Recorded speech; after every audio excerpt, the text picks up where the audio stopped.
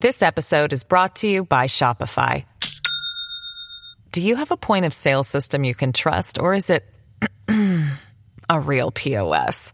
You need Shopify for retail. From accepting payments to managing inventory, Shopify POS has everything you need to sell in person.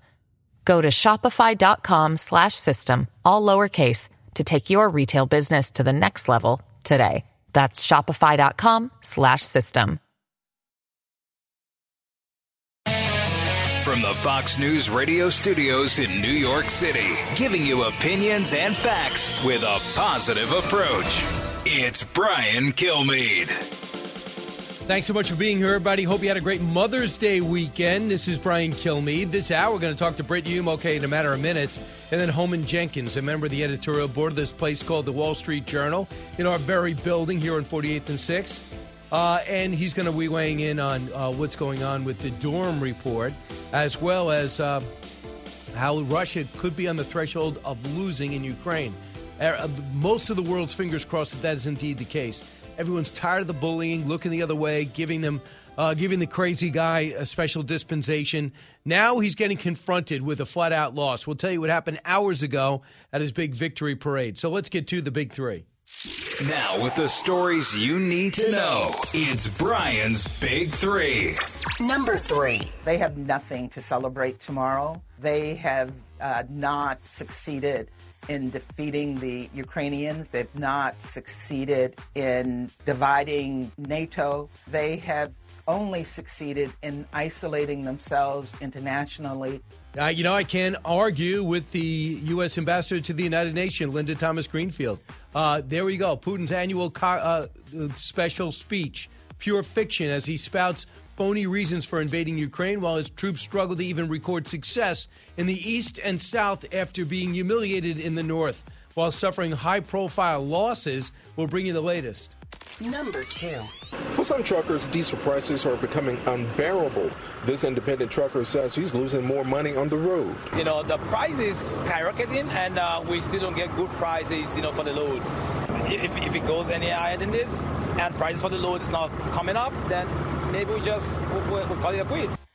Wow, unbelievable, right? That is a trucker talking about his life now. But President Biden continues to blame inflation on the Putin price hike. He and the G7 leaders commit to a ban or a phase out of Russian oil exports. This is diesel gas prices in the U.S., which truckers run on, goes up an all-time high.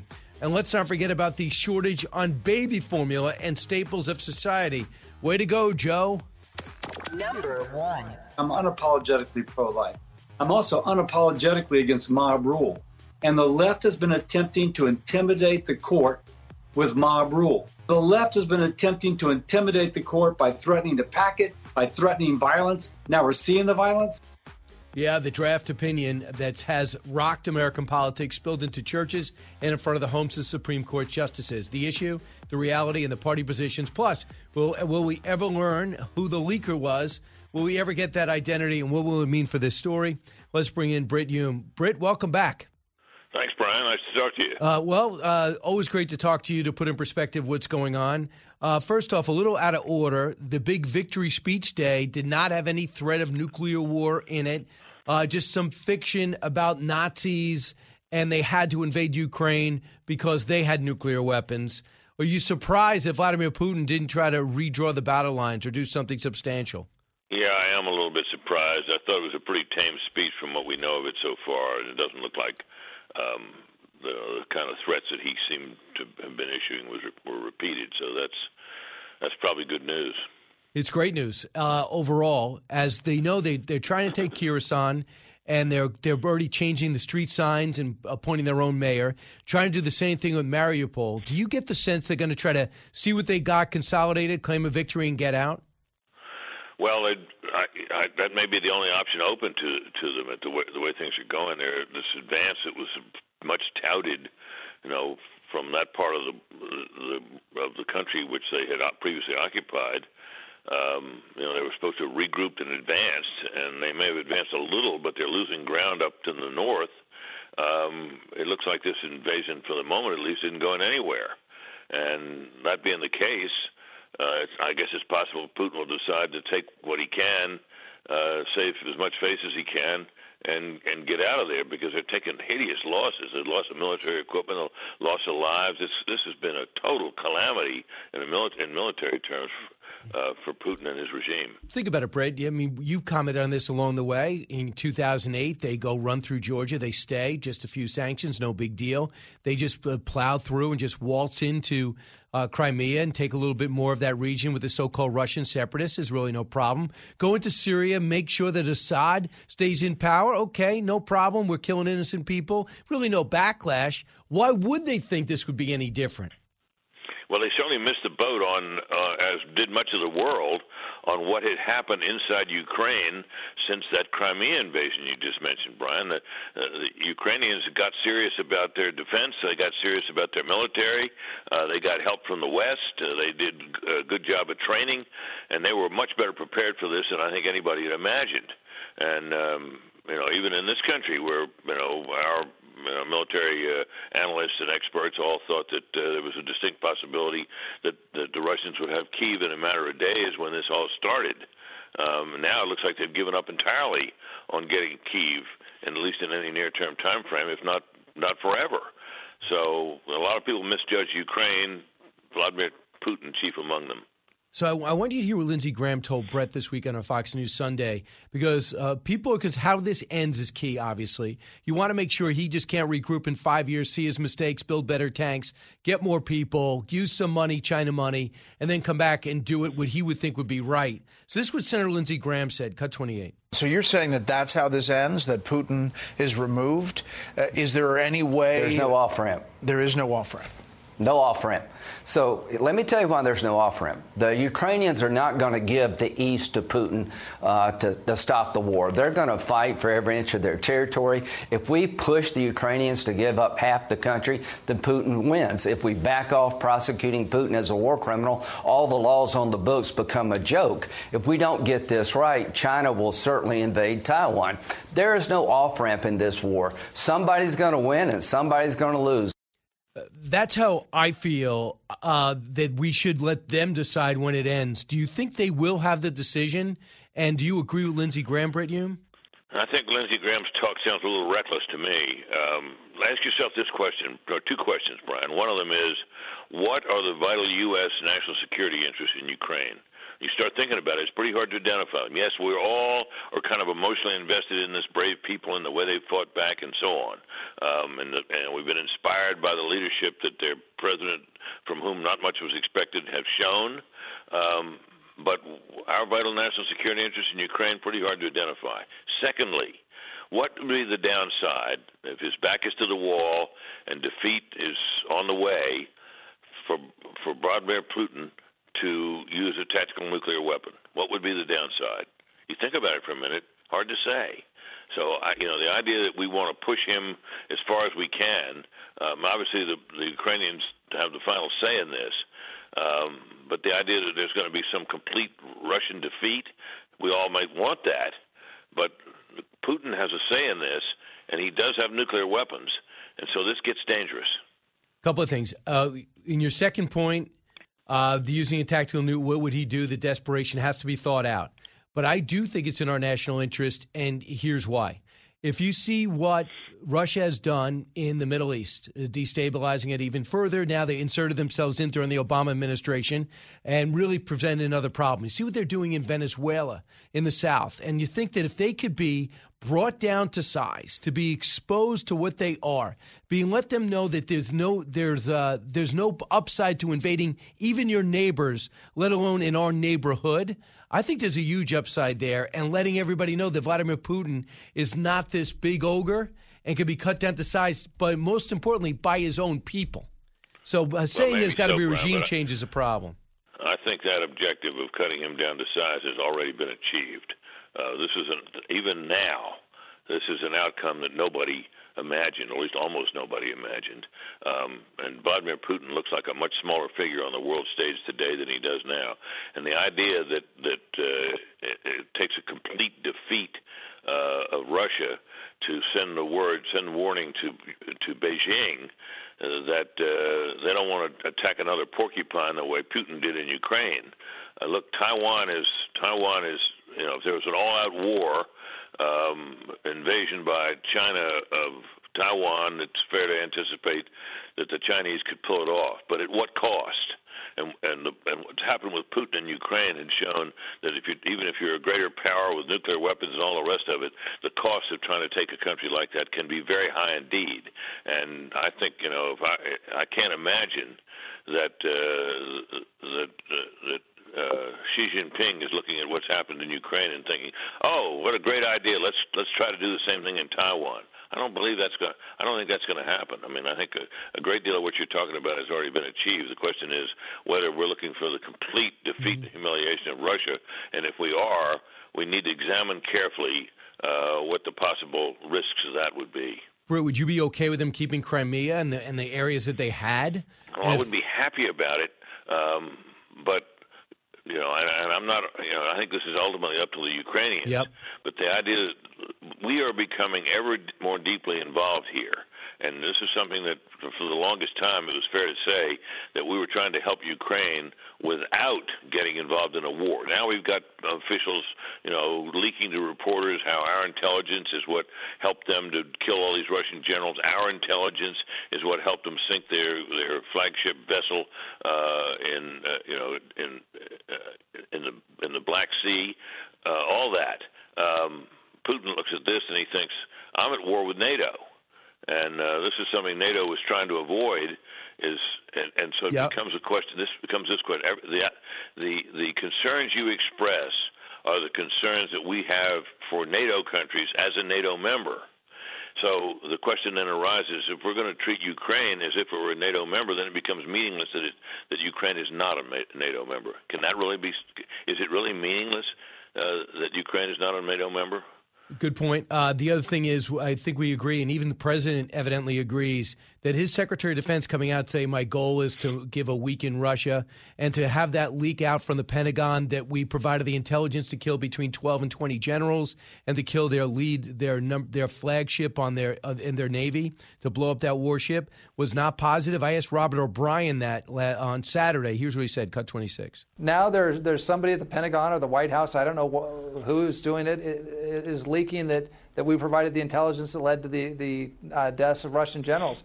Look, you're quiet about these things. That's why they call our intelligence community the quiet professionals. We should help our allies. We should help the Ukrainians, but there's no reason to spike the football or take a victory dance. Putin is suffering massive losses with his warships and with his high command.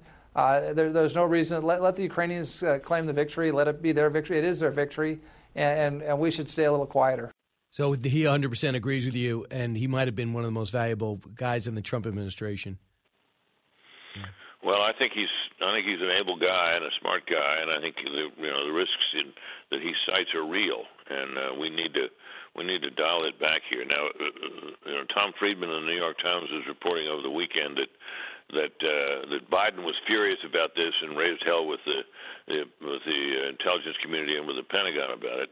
I'm a little skeptical of that claim, but if he is furious, he's right to be. Right, and Britt, finally, when you saw these demonstrations, the break-ins in churches, the Molotov cocktails in Wisconsin,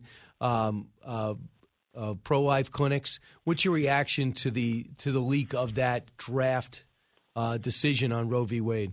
Well, the leak was deeply regrettable in the sense that it interferes with the confidentiality that's necessary to appropriate judicial consideration of the issues. Beyond that, though, as a political matter, I think it's likely that the Democratic Party will get a turnout boost from the upset over this apparent decision, particularly if it becomes the decision of the court.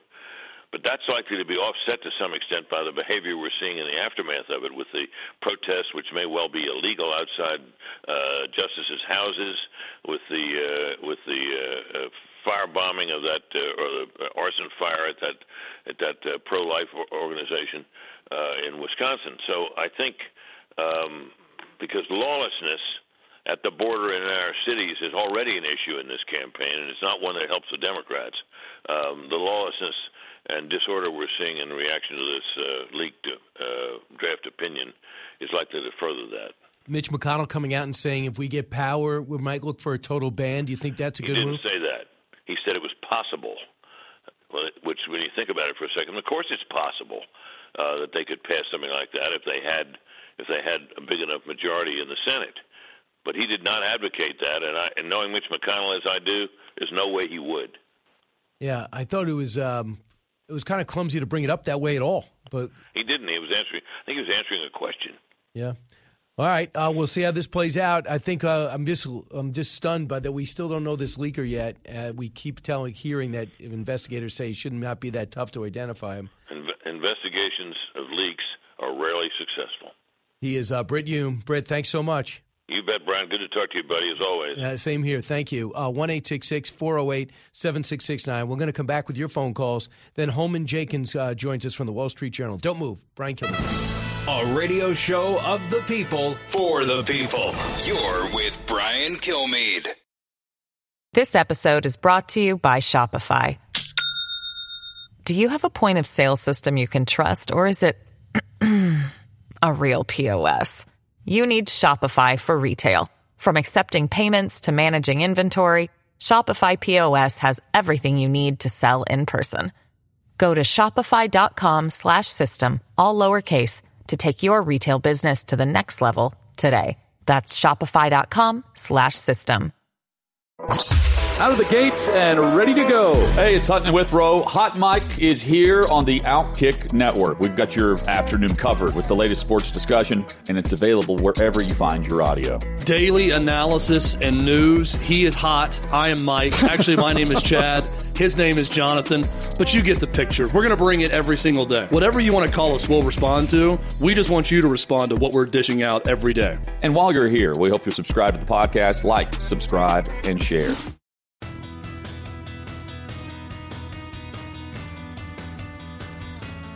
A talk show that's real. This is the Brian Kilmeade Show. Single-issue voters seldom decide the outcome of an election. Enthusiasm's important, but here's what I would say. Elected officials, elected by the people, now have a say about abortion. First time since 1973. That process will move forward. I don't believe it's going to change the outcome of the 2022 elections at all. When you go to the grocery store and when you go to a gas station, that's going to remind you the incompetency of the Biden administration. When you look at the southern border, this is not going to take people's eyes off of rocket inflation, broken border, insecure America. Well, I think it will. I agree with Britt Hume. It'll invigorate the left because this law has been on the books and debated passionately since 1973, probably before that. But the other states, is between 19 and 26 states, have triggers in them saying that, if Roe v. Wade is ever overturned, they're going to go down to zero, maybe in some cases 0 or just 6 weeks until the abortion becomes illegal. There are some corporations stepping up mildly and saying, like Amazon, saying, we'll transport you to another state if you need an abortion and you work for them. Here's Amy Klobuchar on how they do not want Republicans making a decision on their personal health. Cut 3. With this leaked opinion, the court is looking at reversing 50 years of women's rights, and the fall will be swift. Over 20 states have laws in place already, Martha. And I think the question that voters are going to be asking when 75% of people are with us on this is who should make this decision? Should it be a woman and her doctor or a politician? Should it be Ted Cruz making this decision or a woman and her family? Where are women's equal rights? Here's Ted Cruz on that. Cut 5.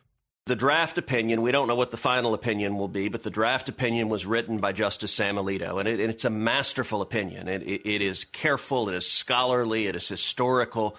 It walks through how, for the first 185 years of our nation's history, the question of abortion was decided by elected legislatures, decided primarily at the state level. And that's where it would go, right after that. And if you are in Mississippi and you say, I don't like these laws, you elect different state legislators, different governors, and then you put those different laws in place. And it all goes into, you pick places because of taxes, because of weather, because of jobs.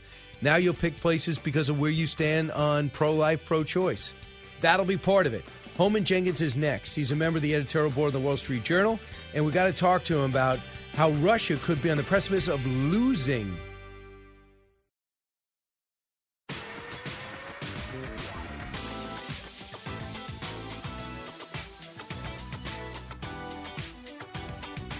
A radio show like no other. It's Brian Kilmeade.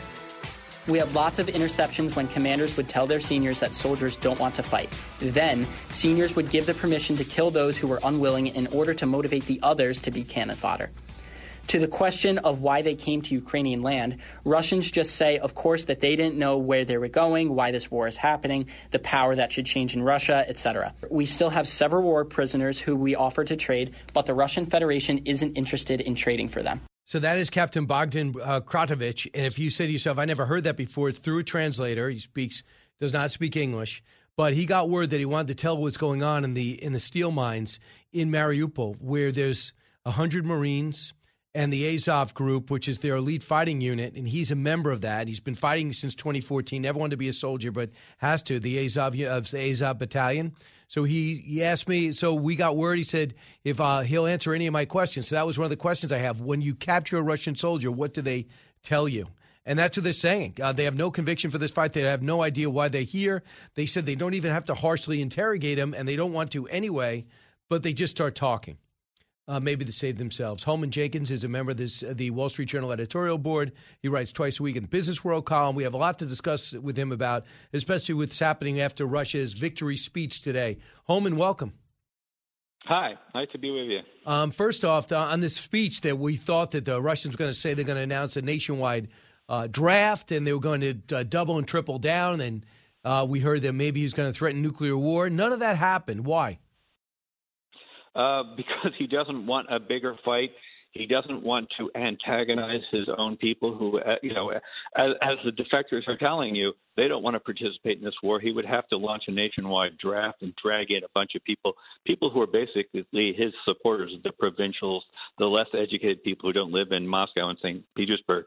They would have to be cannon fodder for this war, and I don't think he wants to court the unpopularity that would be involved in sending more troops to die in this pointless war. Yeah, well, no, I hear you. And also, what do you think of the CIA director coming out saying that the word that they're getting is that Putin says he can't lose. He'll do anything not to lose.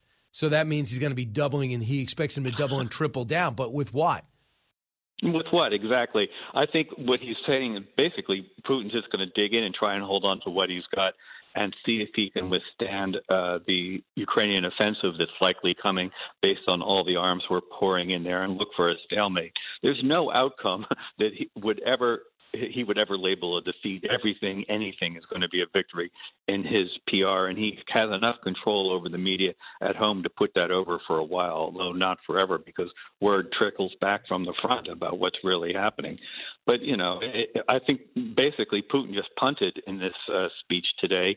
He's still looking for a way out, but he hasn't found it. But he definitely doesn't. He could have decided to start targeting NATO bases across the border in Poland or Romania to try and attack the supply lines. He's not doing any of that, so he's definitely telling you he's not looking for a bigger confrontation. Well, that's interesting, and then you have to wonder what he wants is what kind of situation does he want? Does he want to? And you write that he wants to paint this Russia against NATO, not against a loss to Ukraine. Sure, he did that in the speech today because he can't afford to lose to Ukraine, but he can't afford to have a stalemate, a prolonged, what they call a frozen conflict if the enemy is the West, because he has always admitted to his people that the West is so much richer, its military power is so much greater than Russia's. They don't expect him to take on NATO and win. So he's being the hero, protecting Russia. He painted the Ukraine war as basically preemptive to stop a Western assault on Russia. That's a ridiculous storyline, but of course that's the one he's selling because it makes him a hero defending Russia from the alleged Nazis of Ukraine and their Western backers. I mean, think about what they've done. They went into the Middle East, into Syria, and they kept Assad in power. They decided they want a piece of Georgia. They took it and kept it. And they decided they want Crimea and some of the Donbass region. They took it and kept it with almost no resistance. Were they that delusional to think they were that powerful? Or do you think Vladimir Putin was being lied to about what he was looking at in the Ukraine and what his soldiers were capable of? Yes, he was lied to about the state of his military, and he was lied to about the state of the Ukrainian population's willingness to resist. Because probably the people, it served someone's interest to lie to him and tell him what he wanted to hear, and they never expected it to come to this because he's actually been a very cautious player. He does not throw himself into situations where he might actually lose, and taking on Georgia and grabbing Crimea. Those were basically no-risk situations for him, whereas this was a big, wild gamble that, is only a colossal miscalculation on his part, or there's some theory that he's dying of something and he wants to, this is not a roll of the dice for him because he has no future. I don't know if that's true or not, but this was completely out of character for him to take this kind of risk. Lastly, I want you to go one more cut from the captain. When asked what they need to be successful, what does Ukraine need to win? This is what he said, cut 35. Naturally, I am very pleased to hear the whole world is united around Ukraine and that Ukraine sets an example of courage. However, I have to say that support can be provided in word and in action. I must note that Western countries help us with weapons and economically. However, when you are under attack, payment for medical treatment is helpful, but it's not all that can be done. Let me give you an example. When it comes to Azov Regiment, when we see the strong hurting the weak, we always come to their defense with actions instead of words and beat those who hurt the weak. So he's trying to say, thanks for what you've done, but you could be doing more. Yes, and we're not going to. I'm pretty certain that Biden is going to stick to his guns, he misuse a phrase, and keep us out of a direct shooting conflict with Russia. So it's going to be up to Ukraine with all of our the material equipment we can supply them to see what it can do against the Russians, either push them out or at least reach a stalemate. Something big would have to change before we would get involved. Holman Jenkins, my guest, Wall Street Journal. The other thing you wrote about is Hillary Clinton and the Durham inquiry. I mean, Michael Sussman's such a bigger indictment than anyone initially thought. I mean, his link for that law firm, his link to the Christopher Steele, his link to the FBI, and his direct contact with Hillary Clinton and lying about it, I don't think can be understated. Do you think it's understood? I don't know. It depends on what happens in this trial. He has to. Sussman has. Durham, John Durham, the special counsel, has to take it before a D.C. jury, which is going to be very anti-Trump and pro-democratic. The Sussman is going to argue that the lie wasn't material because the FBI knew he was lying, which is probably true. But if he gets a conviction, look, the story is important, and the media should be taking up and investigating and following all the leads that Durham has come up with. But they're not going to do that. They're going to protect Biden and Hillary. So if he gets a conviction, that is going to have to be a big turning point. Even the people who want to deny this story is important are going to have to pay attention to it. We'll know in a few weeks. We will. And the other thing I find fascinating is you got this Hollywood lawyer who paid off Hunter Biden's tax bill, millions of dollars, and now he's financing his life in Malibu. And everyone's trying to figure out, why would you do this? And why would the IRS be investigating someone like Hunter Biden since 2018? We're in 2022 now. What has taken so long? Well, Hunter Biden is he's a hot potato, obviously, especially, the anti-Trump animus was so permeating through all of Washington's establishment that it was just anything that looked like it might help Trump was something they didn't want to touch. And Hunter Biden was explosive for the Biden campaign. It's interesting because, it was the mainstream press, the New York Times, New Yorker Magazine, ABC News, all launched investigations in, 2018 or thereabouts about whether Hunter Biden was going to ruin his father's presidential hopes. Now they've all run away from that story because it was just too dangerous to Joe Biden in 2020 when he was, he was the dyke who was going to hold back Trumpism. So I think there's still lingering, that sense that if you take up the Hunter Biden story, you're a Trump supporter. And so that's why it's very difficult for anybody to come out and admit what's going on here. This guy's name is Kevin Morris. And then you have the situation where they're moving on the investigation on the laptop that shows a direct link to Joe. So, Holman, how does this play out? I mean, do we going to just let this peter out? And do you think the American people are happy with their choice so far? Well, they're certainly not happy with their economy, with inflation. That Joe Biden can't really be blamed for COVID, but he promised that it was going to be over once he took over in the White House, and it hasn't ended. It's still out there for a lot of people. So there's a lot of reasons that no Democrat would be in a very strong position today, having to go into a re-election or into these midterms, given the state of things. So I don't think that you can trace it all to distrust over the Hunter Biden thing, but it doesn't help, and it makes it pretty likely that Joe isn't going to run again, I think, because once the Republicans take over the Congress and start investigating and creating more publicity about these things, it's going to be very hard for the Democrats to renominate him, I would guess. Of course, he probably won't put them in that position. He'll decide he wants to be a one-term president. That's what he always intended.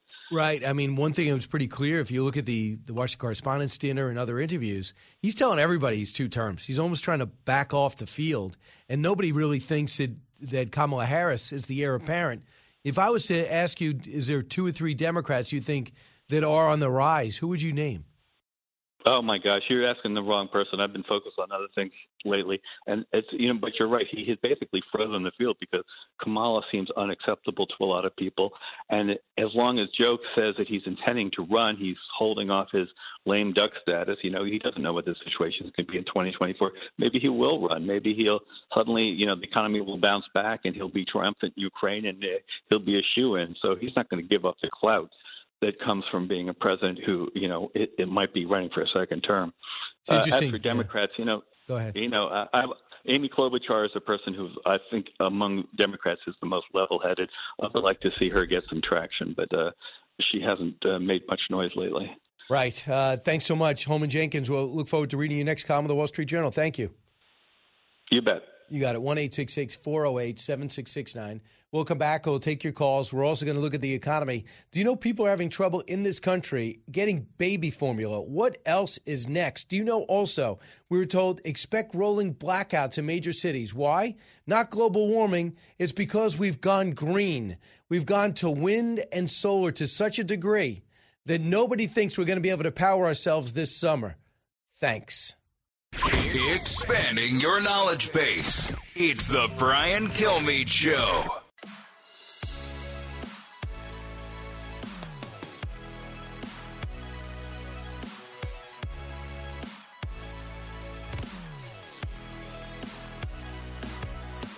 The more you listen, the more you'll know. It's Brian Kilmeade.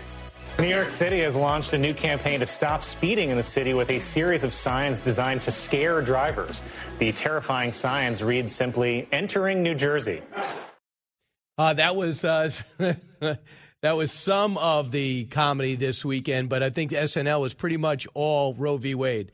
Did you guys watch it at all? Did you watch it, Allison? I did not, but I did find a few highlights like that one. Right, yeah, it was just that, just a conscientious where Republicans are bad, Roe v. Wade is the best thing ever. There was just no sense of diversifying it off at all, but that's pretty much consistent with what Los Angeles is doing now. So we'll see where this goes. We haven't really discussed this in detail. Governor Tate Reeves is as governor of Mississippi that brought this case forward that had the Supreme Court look at and maybe write this opinion that we're all waiting on to be officially out there, that nobody thinks the Supreme Court justices will budge from overturning it. We just don't know what John Roberts is going to do. Here he was on Meet the Press, and here's what he said. Cut 1. If, in fact, the leaked opinion, Chuck, is accurate, and if, in fact, this court votes to overturn Roe, you are correct. Our trigger law will go into effect, and we will ban abortions with the exceptions of rape and the life of the mother because of that trigger law that passed in 2007.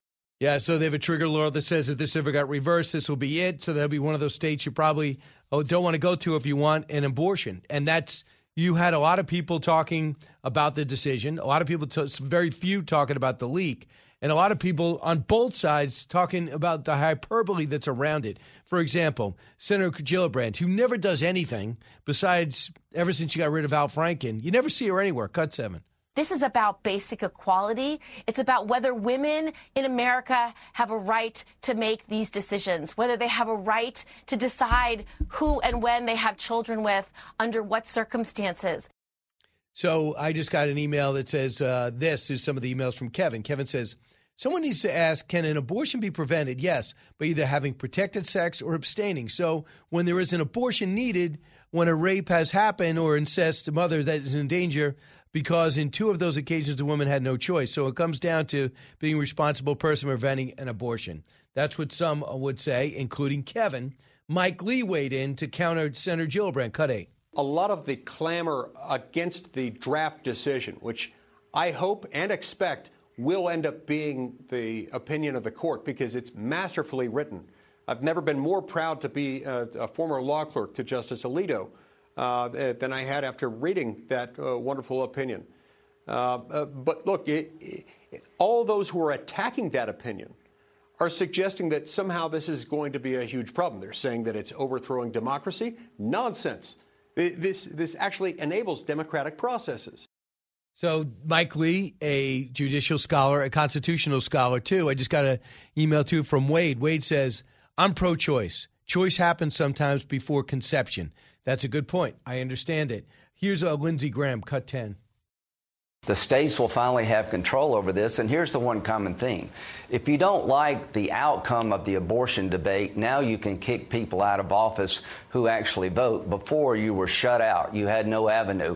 5 judges, 6 judges, 7 judges determine when life begins and how it ends, and I think that was wrong from the start. Now, finally, elected officials have a say about life and the conditions of an abortion. I think that's the way it should be. Well, that's interesting. We're going to find out state by state. But Dan Abrams, also ABC's chief legal analyst, said that it is not unfathomable to think that this one decision could lead to other decisions on interracial marriage, gay marriage, and other things. I don't see that at all, but here's his rationale. Cut 11. But when you look at precedent, I think that the most important question moving forward after this case is going to be what could be next.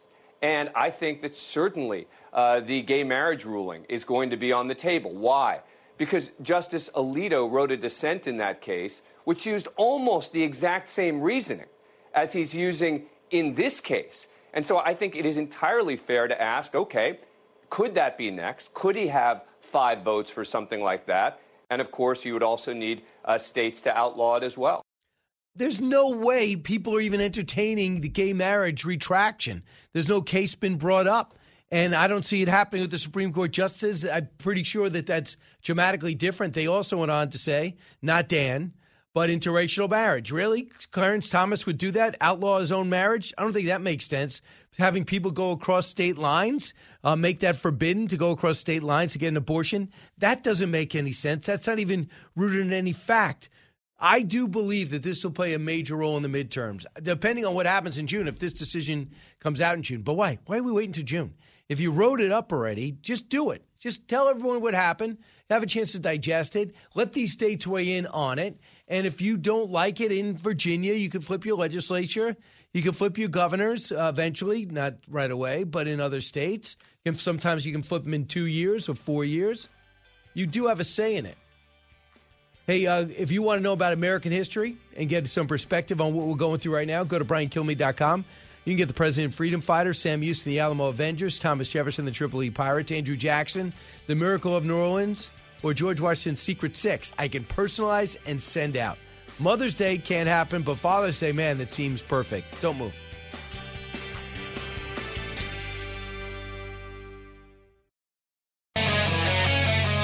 Live from the Fox News radio studios in New York City, fresh off the set of Fox and Friends, it's America's receptive voice, Brian Kilmeade.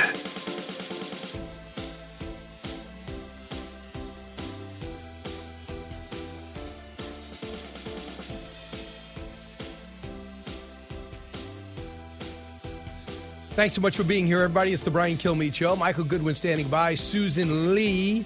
To make sense of our economy right now, the market's down precipitously, 375 points today. They are not buying that a recession is not likely, which is the chairman of the Fed said. I hope you had a great Mother's Day weekend as we look ahead. I come to you from 48th and 6th, right in Midtown Manhattan, but heard around the country, heard around the world, especially in the Ukraine. Before we get to Michael Goodwin, the New York Post, and how the press continues to provide a soft landing and special curve when it comes to Joe Biden speaking, let's go to the big three.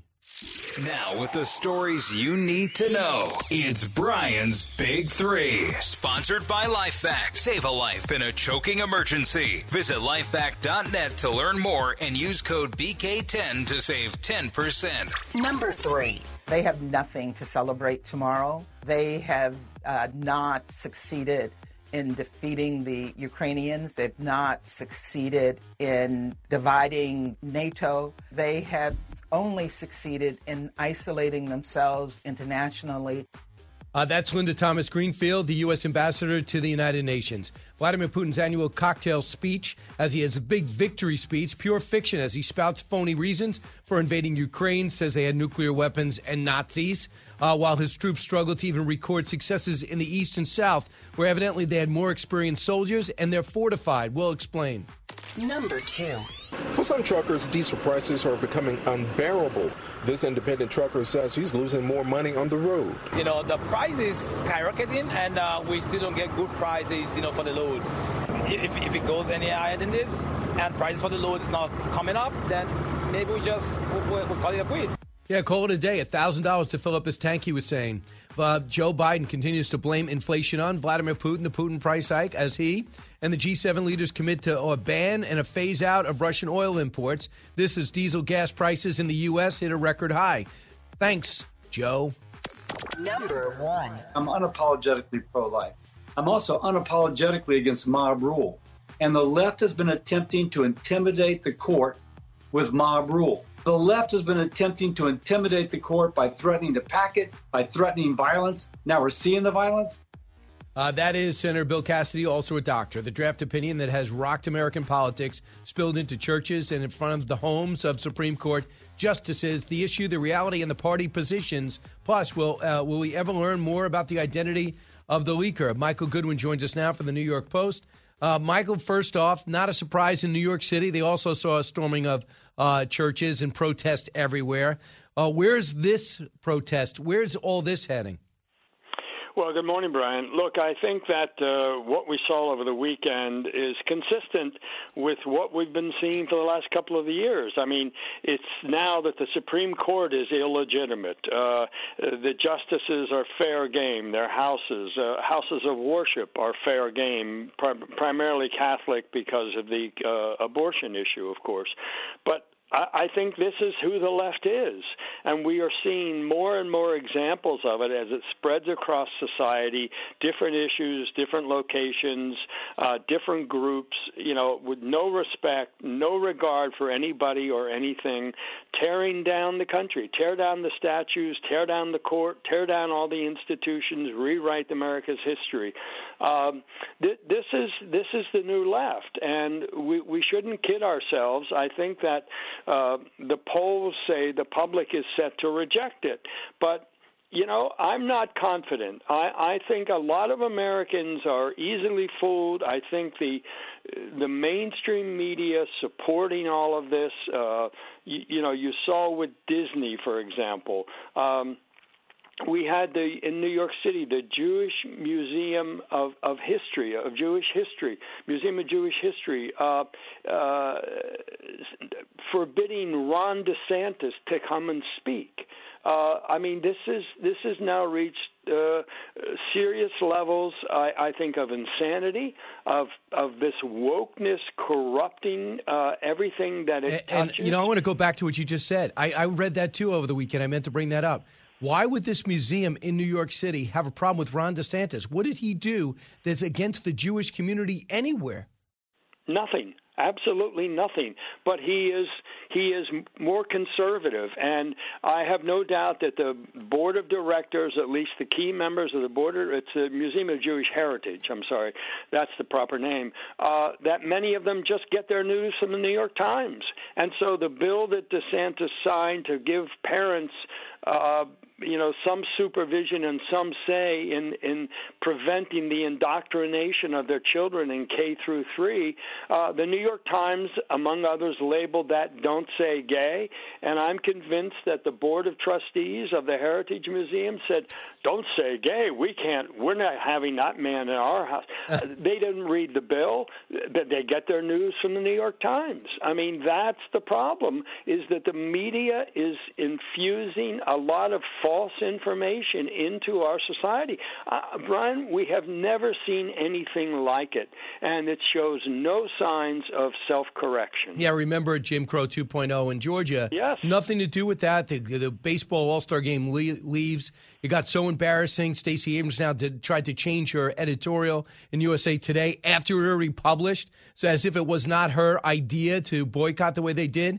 But Disney changed everything by the price that they have pay literally in their stock today for standing up and being determined to overturn a bill they probably didn't read. So I thought Bret Baier did a great job tackling this issue this weekend. Senator Chris Murphy thought he'd get away with saying what you just said. Listen to this, cut 36. I am very concerned about the sort of very quick, hateful, divisive turn that the Republican Party has taken. This effort in Florida to sort of target gay kids in schools, I just think is mean-spirited and something that I had not seen from the Republican Party when I first started out in politics 20 years ago. Well, hold on, I'm going to interrupt you. Yeah. To target gay kids in schools? I mean, the bill is about not talking about sexual identity from K through third grade. That's not targeting gay kids. Yes, it is. It absolutely is. It is sending a message to these kids that they are not worthy, that they should be ashamed of their identification. It says, Senator, that you don't teach subjects with gender identity. You don't think that those kids kids don't take a message from a ban on the discussion of their identity suggests that they are not worthy of existence in that school? I mean, do you believe this guy? He thinks people know their identity in kindergarten through third grade?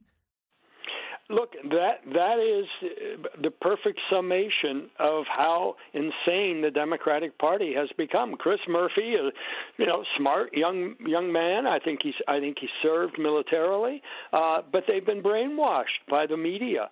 And this thing, Brian, of labeling.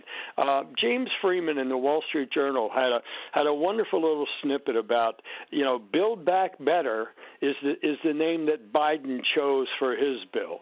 But it was and so all the media went with Build Back Better, right? But in Florida, all the media went with Don't Say Gay, which was not the name of the bill. It was the name the bill's opponents, the activists, gave it. But it became the name. So Freeman wrote about the naming rights. The legislation naming rights always go to Democrats.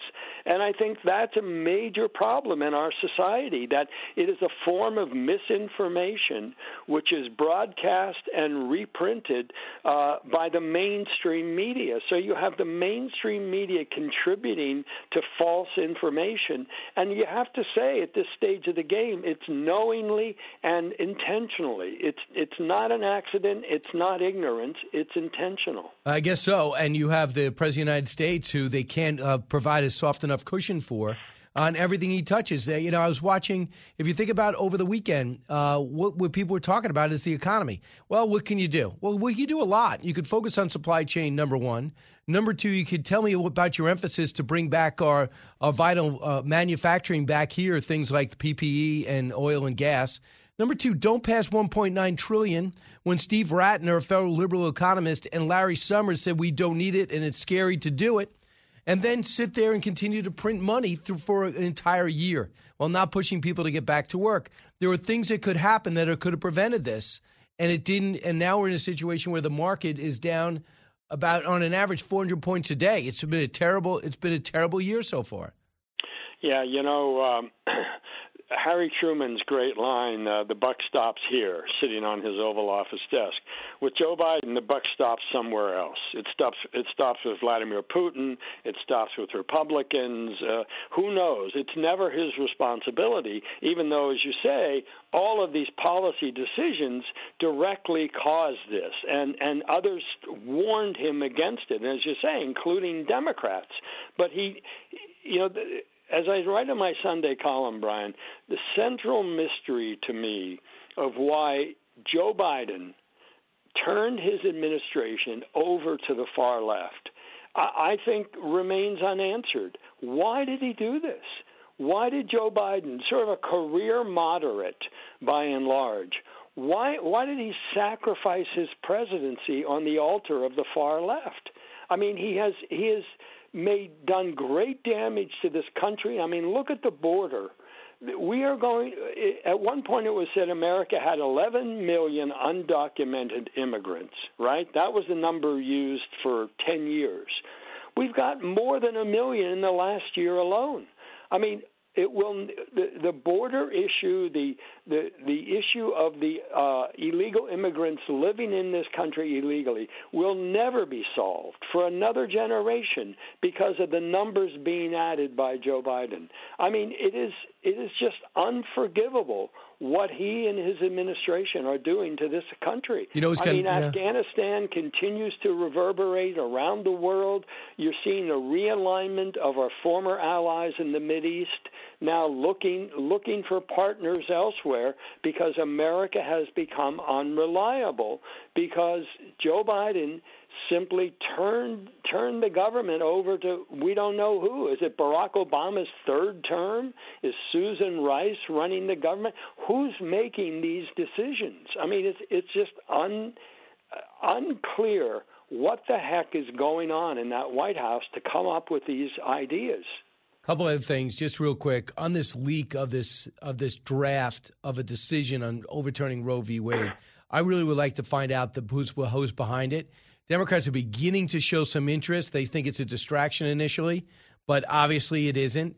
Nina Totenberg, on This Week with George Stephanopoulos, she's a legal affairs advisor on NPR. Listen to her speculation, cut 14. And it can only, in all likelihood, have come from a justice. That I think is less likely. Perhaps one of the clerks, and the leading theory is a conservative clerk who was afraid that one of the conservatives might be persuaded by Chief Justice Roberts to join a much more moderate opinion.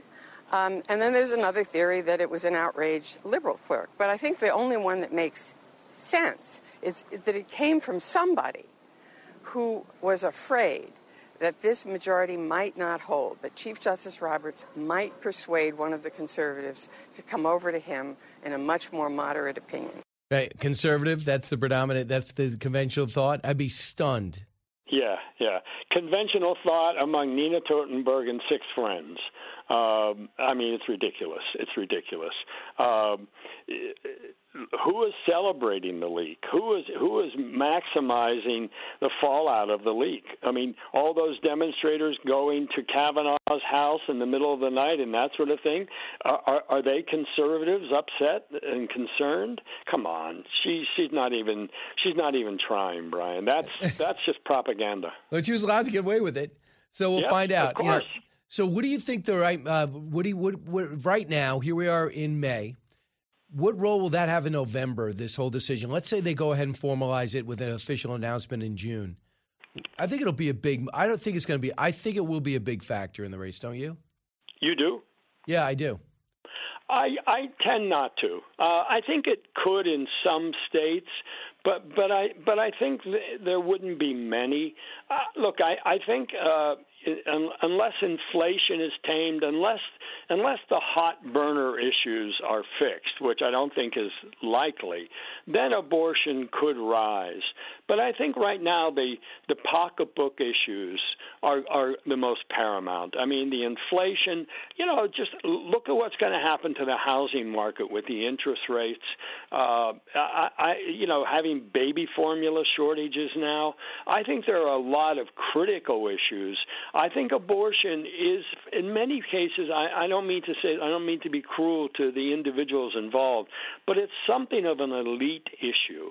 It's one of those things that the left-wing media gets more incensed about than I think most Americans. Most Americans, I think, understand it is a local issue. You're not losing abortion rights. The issue is now turning to the states, and the states will have different answers. But increasingly, the Mississippi law is a kind of bellwether of 15 weeks, up to 15 weeks, is a kind of bellwether of where the country itself is by and large. Not everybody, of course, but I think it is becoming the consensus opinion as to the right limits. Michael Goodwin, always great to talk to you. It's an exciting time. I look forward to your columns every Sunday, almost in an inordinate type way, almost an unhealthy way. Thanks so much. My pleasure, Brian. Thank you. Of course, in New York, he writes for the New York Post, but often speaks for the country, 1-866-408-7669. I'll come back. I'll take your calls. Then we take examining what's happening with our economy. I mean, we can't get gas priced in a way that's affordable And for new moms, you having trouble getting baby formula, right? Back in a moment. Learning something new every day on the Brian Kilmeade Show.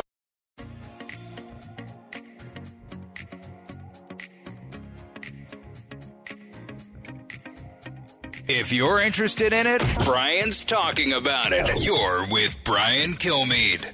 Fertilizer shortages are real now because Russia's a big exporter of fertilizer. And even though fertilizer is not sanctioned, less fertilizer is coming out of Russia. As a result, we're working with countries to think about natural solutions like manure and compost. And this may hasten transitions that would have been in the interest of farmers to make eventually anyway. So never let a crisis go to waste, but we really do need this financial support from the Congress to be able to meet emergency food needs. I think what we have here is one of the most avoidable, easily avoidable economic crises in the last sort of 20 years, and something that was created it's pure cynicism. Cynicism on Biden's part that he kept spending and kept putting all these lefties in regulatory jobs. And it was cynicism because he wanted to be more liberal, more transformational progressive than his buddy Barack. That is what Charlie Gasparino said, and he said it over the weekend. He said it to Tucker, and I think it's 100% true. There are things that happen. No one really predicted the pandemic. No one really predicted certain things that take place. You have natural disasters, but then how you react really defines how bad it'll be. In some ways, we're back, but in many ways, we're not because of progressive policies, redistribution of wealth, lack of follow-up on the money that we printed and handed out. Susan Lee comes in and puts our economy in perspective, what we should worry about and where we should be putting our money specifically. Don't move.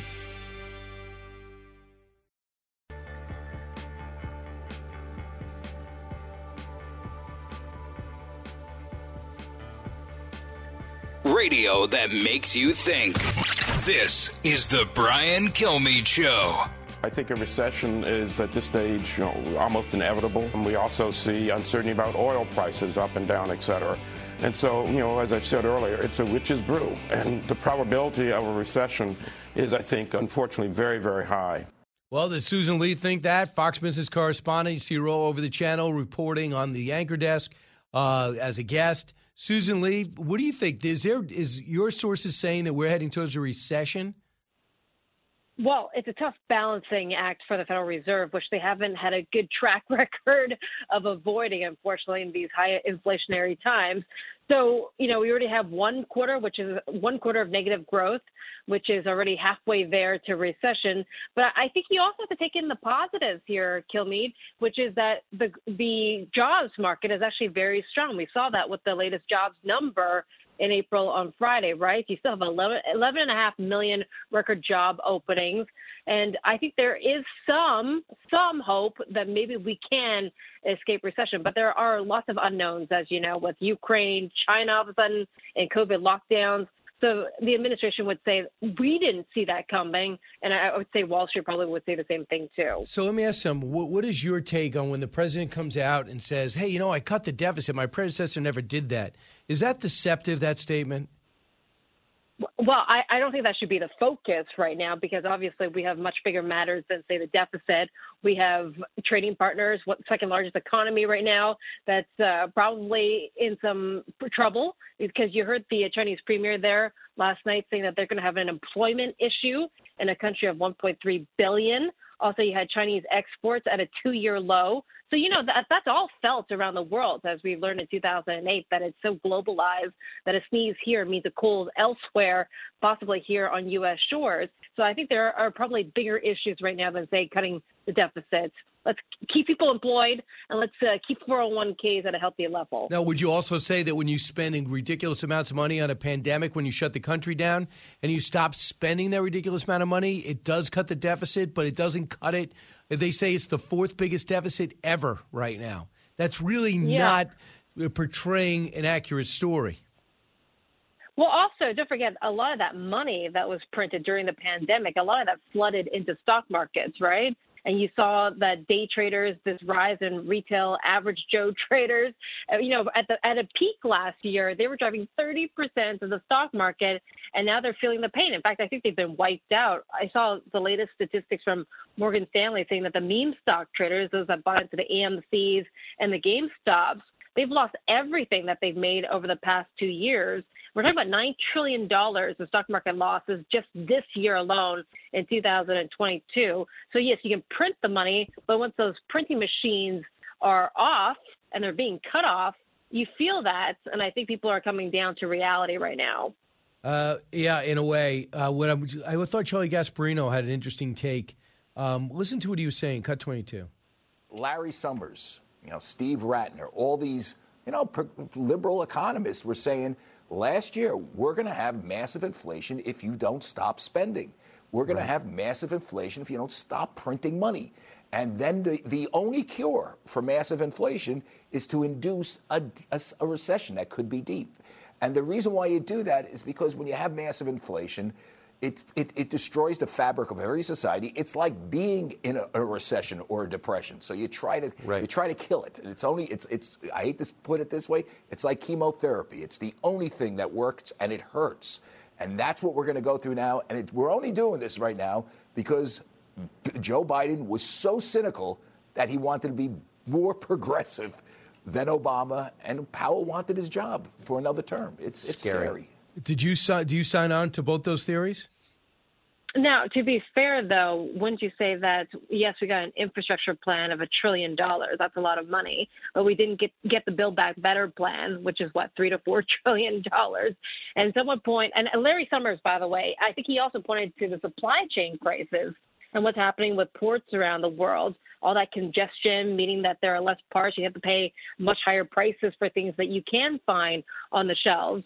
But, inflation obviously not good for an economy, but also how you do it, how you bring it down, and the speed at which you try to clamp down on it is important. And I think it's consensus that the Federal Reserve should have started raising interest rates last year. And right now they're behind the curve, meaning that they're trying to do all they can to bring down inflation quickly. And that, by the way, risks a policy mistake. And we know that bull markets don't die of old age, right? Kill me. We know that. I was going to make an age-related joke there, but I won't do it this morning. I'll say that for another time. No, you already did. You already did. The damage is done, Susan. How dare you? No, I'm just saying, bull markets don't die of old age. They die of policy mistakes, whether it's an error from the Federal Reserve or from the government or some unforeseen events like pandemics. And that's a big concern right now on Wall Street. Yeah, a couple of things. Inflation's at 8.5%, and wages went up 5.5%. Now, China is struggling to export. That's affecting us. But their inflation's 1.2%. Is that all about government controls? I mean, why is their inflation so low? Number? Well, you tell me. You're the expert. I would be skeptical. Also, some of people have been very skeptical on the COVID numbers. If you're looking at 20 to 30,000 cases, yet you have a citywide, province-wide, and some would say countrywide shutdown over those thousands of cases, some would say maybe that number is a lot higher than what the Chinese government is reporting right now. But it's a big concern when you have major corporations.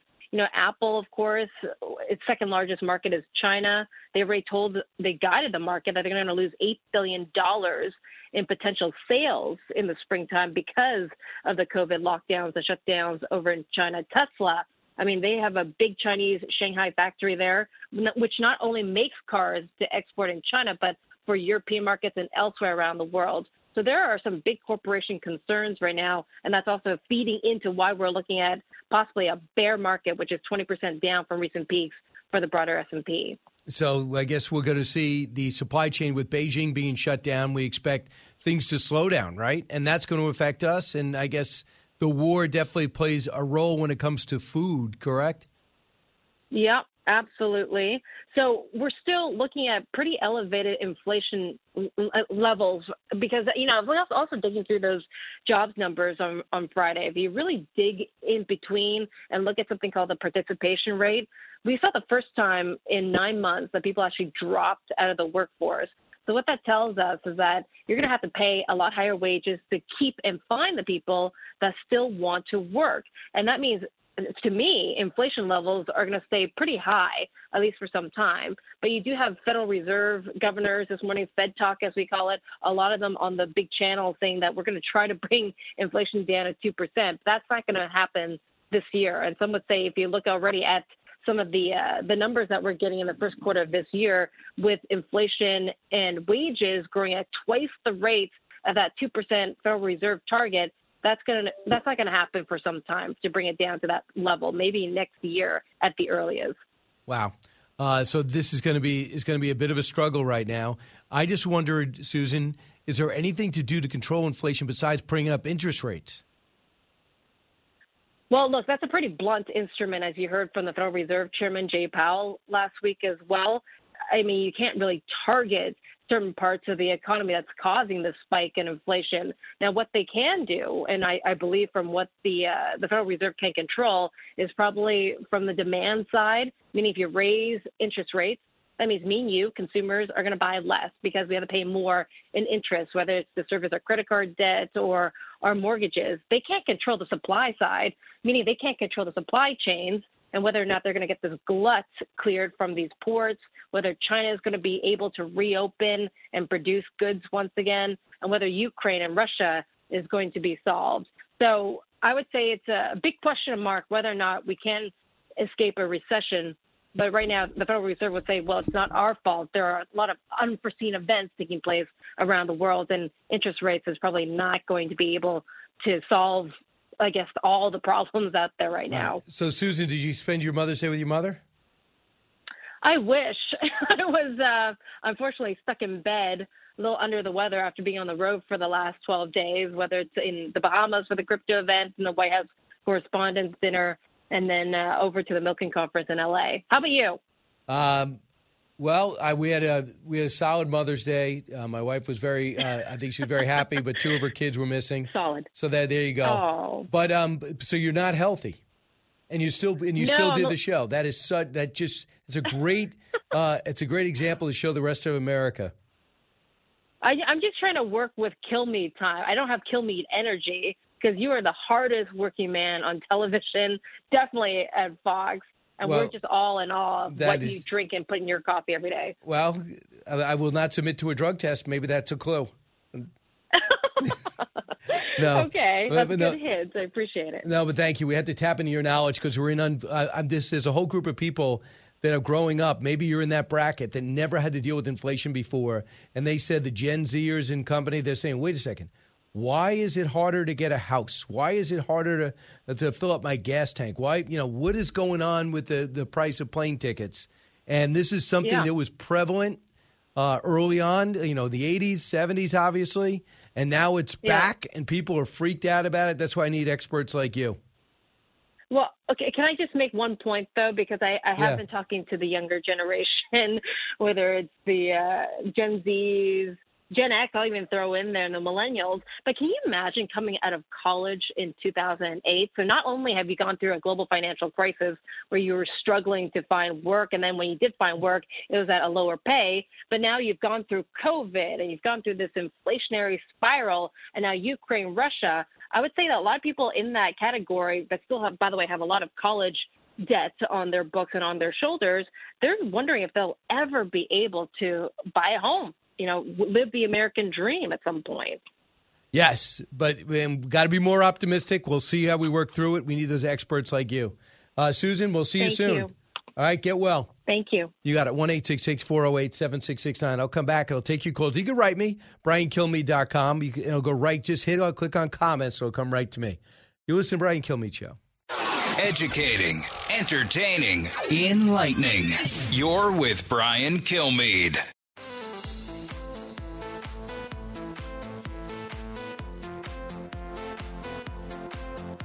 Breaking news, unique opinions. Hear it all on the Brian Kilmeade Show. Patrick, Martin Brundle, Formula One television in England. Yeah, I don't think you can hear me up there. Patrick, how are you? Good to see you on the grid here. What do you think of this atmosphere? This is crazy. I've never been to an F1 race. This is spectacular. It's amazing to be allowed right in the middle of the competitors just before the race starts. Yeah, now you can see they locked in. it reminds me of myself. But the real focus. Okay, it's not Patrick. That's why he ignored me in the beginning. But what is your name, sir? Paulo Banchero. Right, okay. Well, I thought I was talking to somebody else. So I'm sorry about that. Whatever. Oh, that's the worst. Has that ever happened to you? Maybe not live on TV? I'm trying to think. I know.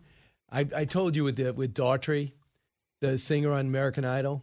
I don't remember that story. So remember Daughtry, right? Yes. I mean, so Chris Daughtry. So he was great. And, I was covering American Idol when it was the #1 show. And they go, Brian, you want to go out there? So he did like 4 straight seasons. So he ends up meeting with Creed.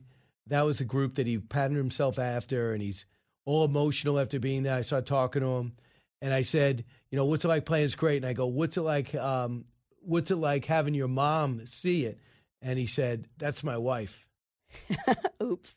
That was terrible. That's pretty bad. I mean, I feel like not quite as bad as this, but yeah, that's. Yeah, well, I mean, he could have been like, my mom passed away. That would have been more uncomfortable. That would have been worse. But I remember, I think Bob Costas did that with Michael Jordan. And he said, what about your mom here? It's like, that's his wife. Yeah.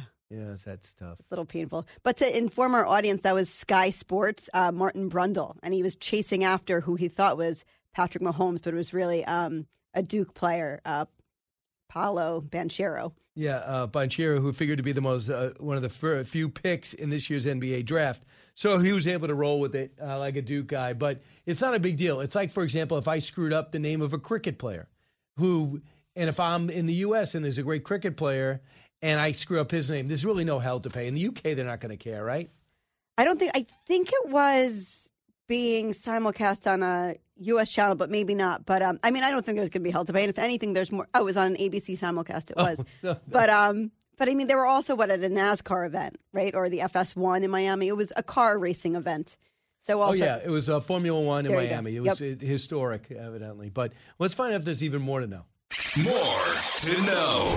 So get this, being that Mother's Day, let's have a Mother's Day theme. Mothers spend an average of 97 hours a week on parenting tasks, equivalent to a 6-figure job. That according to the survey of 2,000 moms raising school-age children aged 5 to 18. Even if it means sacrificing sleeping time, the poll commissioned by Campbell's Soup found no fewer than 15 different hats a mom wears, from chef to financial planner. More than half of those surveyed reported sacrificing everything for their kids, while 47% regularly give up date nights, hobbies, time with friends. Can you relate to that at all? I can definitely relate to that. I feel like 97 hours sounds like a lot to me, but I also work and have someone taking care of my kids while I'm here. Sometimes. But sometimes you got to do both at the same time. In a typical day, moms say they spend 46 minutes preparing meals, 44 minutes doing their laundry, 29 minutes creating artwork and drawings. Really? And at that time, spent as chauffeur, cheerleader, tutor, and therapist. So it's a lot of time. It is a lot of time. I will say that. Next, a Kuwaiti climber earned a Guinness Book of World Records when he completed his goal of climbing 7 volcanic summits at the age of 24 years old. And 119 days. His name is Al Rifi. He was awarded the record for youngest person to climb 7 summits after he successfully climbed Mount Sidley in Antarctica. Quote, when I first asked my mom for the Guinness Book of World Records as a kid, she told me she would only buy it if I had something amazing to make my way into it. I really don't know if she meant it that time, but there we are living the dream. Isn't Kuwait mostly flat? So this is really amazing. He really had to travel. He did. I mean, I wonder what made him pick this as his way to get into the book. Like, did he always like to hike, or did they think this was an easier one? Wow, that's a great follow-up question to a Kuwaiti climber. Too bad you're not a Kuwaiti climber today. Right. Too bad I don't even have one on the line. True. To even to practice with that question. Next, the average consumer cutting 3 streaming services from their lineup. This is big. They did a survey about 2,000 people. They said 57% are planning to cut some of their paid streaming subscriptions. So they're cutting cable and cutting streaming. What is everyone doing? We're not talking to each other. What are we doing? Texting? Are we playing board games? Not board games. Are we playing video games? There's video games, but you realize there's certain streaming services you tend to watch a lot more. So it's like, why pay for this one that I downloaded for this one series? Let me cancel it, and if they have something good, I'll re-up. The survey found that 7 in 10 cited changes to their financial situation as a reason to reevaluate streaming. 44% would stick with an unsatisfying streaming service for only a week before canceling it. What would keep people loyal to a service? Affordability, 45%.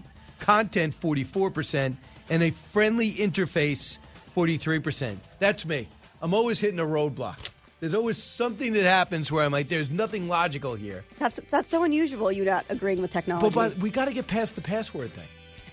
I'm so tired of the password. I want to give up all my security just to get rid of passports. Just make everything Brian is the best. Right. Just make that it? Yes. But then, of course, some will say that doesn't work already. You need an exclamation point. You need a hieroglyphic in there. You know what I'm saying? Live from the Fox News radio studios in New York City, fresh off the set of Fox and Friends, it's America's receptive voice, Brian Kilmeade. Thanks so much for being here, everybody. It's the Brian Kilmeade Show. Hope you had a great Mother's Day weekend. We're coming to you from New York City.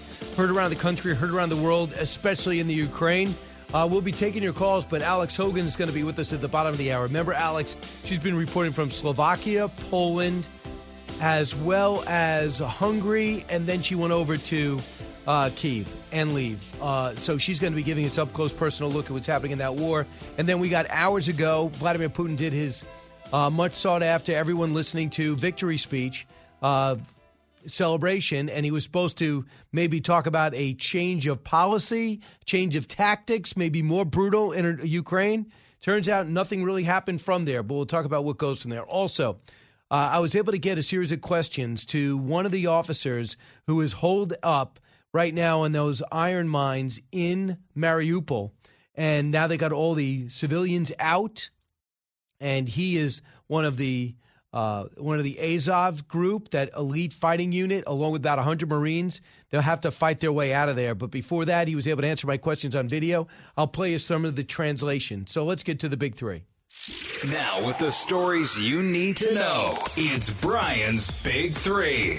Number 3. They have nothing to celebrate tomorrow. They have not succeeded in defeating the Ukrainians. They've not succeeded in dividing NATO. They have only succeeded in isolating themselves internationally.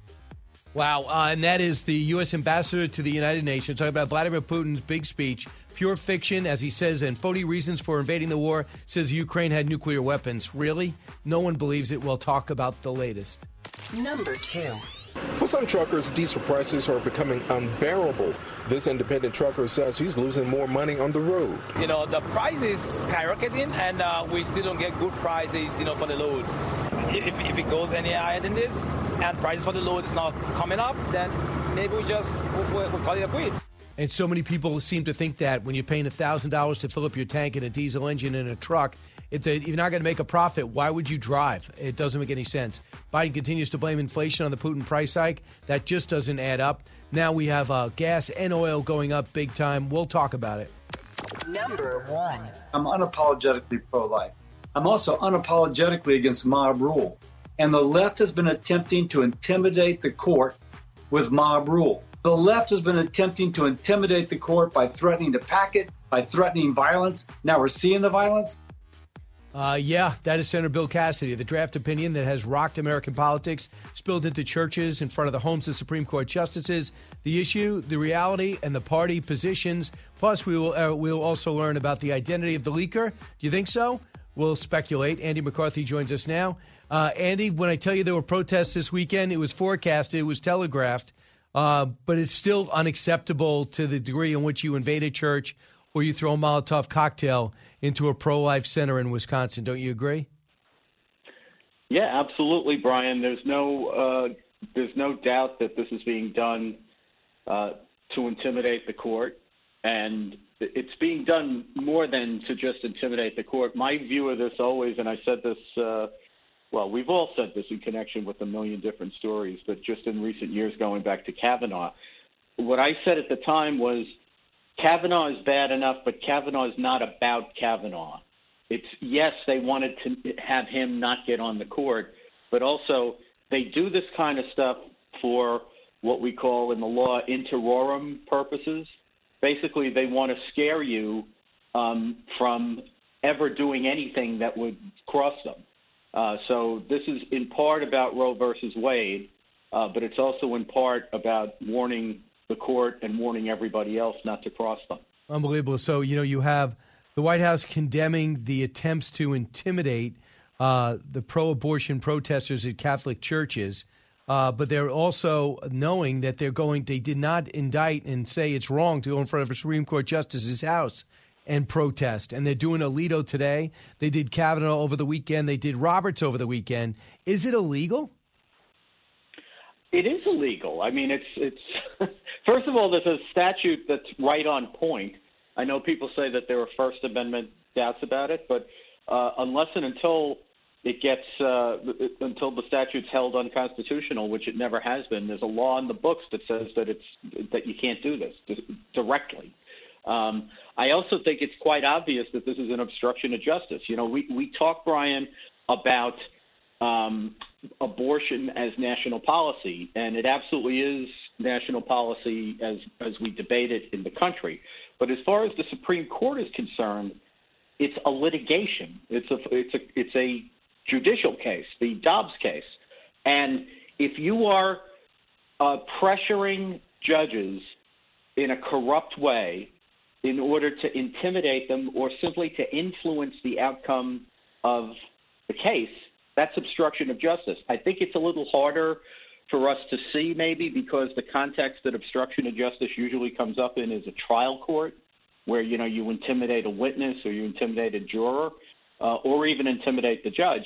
But here what they're doing is corrupting the process by which an appellate court resolves a case.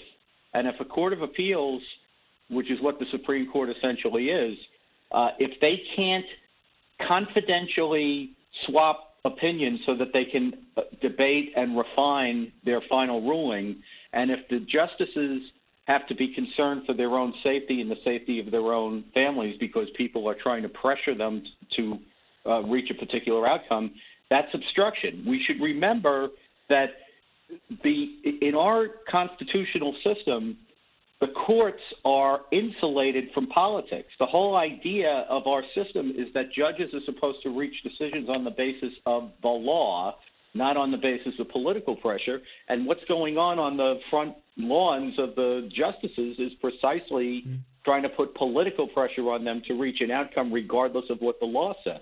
So what the Republicans have been saying, up until Mitch McConnell answered a question in USA Today saying that, we're not taking off the table, possibly alt-right banning abortion if they get the majorities in the Senate and House, I guess super majorities. But listen to what other people are saying. Well, this is just the beginning for Republicans. If they get this, they're not going to stop there.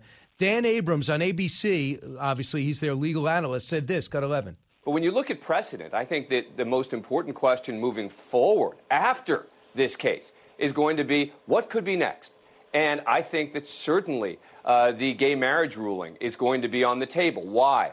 Because Justice Alito wrote a dissent in that case which used almost the exact same reasoning as he's using in this case. And so I think it is entirely fair to ask, okay, could that be next? Could he have 5 votes for something like that? And, of course, you would also need states to outlaw it as well. Is that true? Do you find that? Would you analyze it the same way? I do. I think Dan Abrams is right about that. Now, I wouldn't go as far as like the New York Times has gone, and a number of people have gone. Who, the idiotic arguments that the next thing they'll be banning LBT, whatever it is, kids from the classroom and the like. That's nonsense. But I do think that if you have a right that the court has recognized under the doctrine that's known as substantive due process, and a case comes before the court, if Alito's opinion became the law of the land, what the opinion basically says is we are not going to recognize unenumerated rights, which are rights that are not spelled out in the Constitution, right? The Constitution in the Ninth Amendment says that just because we don't expressly recognize a right doesn't mean it doesn't exist. So there's a big debate in the law about which unenumerated rights do we recognize. And the doctrine the court has used in this regard is called substantive due process, which is a largely discredited doctrine. What Alito does in the opinion is he basically says, we're going to recognize unenumerated rights, but they have to qualify, they have to fill out two credentials. One is they have to be rights that are deeply rooted in American tradition and history. And secondly, they have to be implicit in a system of ordered liberty. And I don't think anybody could argue that gay marriage, whatever you think about it, is rooted in American history and tradition. So I thought Obergefell, just like Justice Alito thought Obergefell was wrongly decided, I think Obergefell was wrongly decided. So then the next question becomes stare decisis, which is this doctrine of do you respect precedent or not, and it's a multi-part test. That case has only been on the books for, like 5 minutes, right?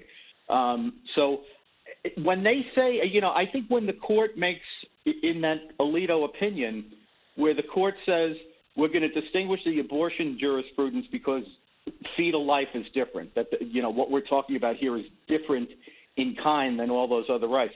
I thought that was the weakest part of the opinion, because I think if what the court is saying is we're going to live with a doctrine where we're not going to recognize rights unless they're deeply rooted in American history and tradition, then that's got to be the test if you're arguing that something's an unenumerated right. So I do think that it's not frivolous for the left to contend that Obergefell could be challenged under this doctrine, because the way I look at it, it certainly could. To my mind, Brian, the thing is, what the court is saying is not that it would ban, let's say, gay marriage just any more than it would ban abortion. The issue would be the court has no business deciding these things. So it would go back to the states. And if you want to have gay marriage, if you want to have tri-marriage, if you want to have, thruples or whatever, that's up to the states. The Supreme Court, what the Supreme Court is basically saying is if it's not in the Constitution, it's for the democratic process to work out. And I think most states in this country, if not all of them, would permit gay marriage. Right. But when they come up and say that, what about interracial marriage? Is that rooted? Is that a possibility? That's an equal protection. That's a different. See, this is why I say you have to look at what is the doctrine of law that was invoked in order to recognize the right. Equal protection is different. You can't have racial classifications, and that was the basis for those. So the idea that the Supreme Court is going to ban interracial marriage, or Brian, I think about how preposterous this is, that somebody would bring a case to the Supreme Court complaining about interracial marriage in 2022. Really, Right. But no, I don't think that is a different doctrine of law, and I don't think that is at all at risk. So there's a report the Washington Post is running with it. They got more leaks. It says that nobody's budging on the Supreme Court, despite the protests and uproar. It was almost expected. Even though we're in unplowed ground, number one, how important is it for the legal system to find out who leaked this? Number two, why not pick up the pace? If everybody knows about it, why are we still waiting to the end of June? Well, number one, Brian, I think to answer your first question, it's crucially important that they identify who this leaker is and that the person be prosecuted. I think that you have to show, if you want the court to continue as a viable institution, a judicial institution, they have to be able to deliberate in, confidentially. If they can't function as an appellate court. So I think it's very important that there's accountability with respect to that, and that it's treated seriously. I hope it will be. As for the rest of it, Brian, I think the only thing we know right now is what the court has confirmed, which is that this was a draft opinion. It's an authentic one, and it was written by Justice Alito, apparently for a five-justice majority, because it seems to be the opinion of the court. And anyone who listened to the oral argument or knows about the reporting about it can gauge what the tenor of the vote was. As far as the rest of the reporting about, like, as of last week, the five still held strong, and I'm not confident in any of that. I'm confident about the opinion being authentic because the Supreme Court has confirmed it. Chief Justice Roberts came out and said that last week. As far as the rest of the reporting is concerned, I think a lot of it mixes speculation with what people may actually know, so I'm not putting a lot of credence into it. I do agree with you, and I've said this myself. I think it's vital that they get this opinion out right away. I don't think they should wait until the end of June, because I think, when you tell people, including all the crazies out there, that this is not a binding opinion, it's just a draft, that's true. But what you're telling all the crazies is, so we haven't from now until it's an official opinion to try to do whatever we can do to intimidate them into changing their minds. So I think you need to shorten that window and get this opinion out. And I think it's terrible that all 9 justices, including the 3 progressives, have not come out in a full-throated way and condemn the leak. I think that's really shameful. It's just as bad as Biden not doing it. I hear you. It would just be so easy. Just say, be civil. You shouldn't be doing this. No one's going to want to serve on a human level. Forget your specialty, which is the legal system. Do I want to be a cabinet secretary, make less money more than likely in government, and have my family susceptible to decisions a administration makes or that I make personally? To have an 8-year-old hear horrible things about their parent, which Amy Coney Barrett obviously has young family, and Kavanaugh as well as a young family. I mean, to see this or have to evacuate because you have a job in a government that people want to protest at your home. That's got it. To me, that's got to stop. Andy, thanks so much. Thanks, Brian. Hey, when we come back, I'll take your calls, 1-866-408-7669. Then we'll welcome Alex Hogan. This is the Brian Kilmeade Show. Diving deep into today's top stories, it's Brian Kilmeade.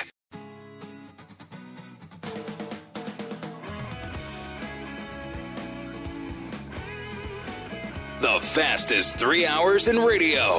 You're with Brian Kilmeade. Senator, do you talk to your kindergartner about sexual identity? Half of trans kids in this country have contemplated suicide, and that's because of the effort to bully them for their identity by adults in this country. Senator. So I absolutely do think that there's a message sent to these kids when you suggest that a conversation about their identity is somehow threatening the education of kids in our schools. With your children, did you talk about sexual identity as a kindergartner?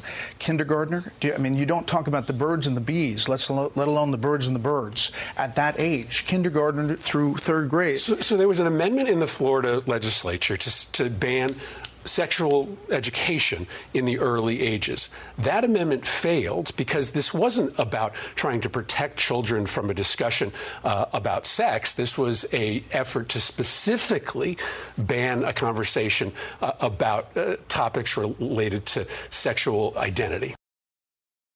What did he just say? He said it's just not sexual identity. So just identify, well, what does that mean? What's your sexual identity? So I thought Brett was brilliant because Senator Murphy is just saying the Democratic talking points went to bulldoze through, but what he's saying is totally wrong. So he says, when they're not talking about sex, talking about sexual identity. They're talking about both. And you can't talk about sexual identity and not talk about sex. It's almost impossible. And just keep it out. And K through 3, I thought, you know what? I think it's defensible K through 5, K through 6. Just let's keep it, make that for junior high school age, 7th, 8th, and 9th. But K through 3rd is really tame. I mean, you can't really even argue that. No, and don't you want maybe like your 2nd or 3rd grader to think of identity differently? Like, what are you smart at? You're really good at math. You're good at reading. You're artistic. You're a singer. Why does it have to be who you want to sleep with? That brings back to the sex. Can you talk about sexual identity and not talk about sex? Yeah. Which I'm not even comfortable talking about it now. I know you're uncomfortable. I'm past the 3rd grade. Of course DeSantis is right. And of course you agree with that he's right. Even if you don't even like DeSantis, you know he's correct on this. And Murphy way off.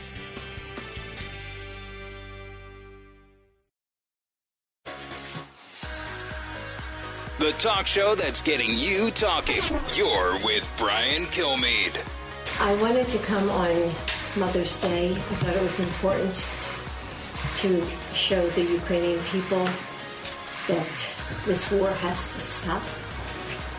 And this war has been brutal.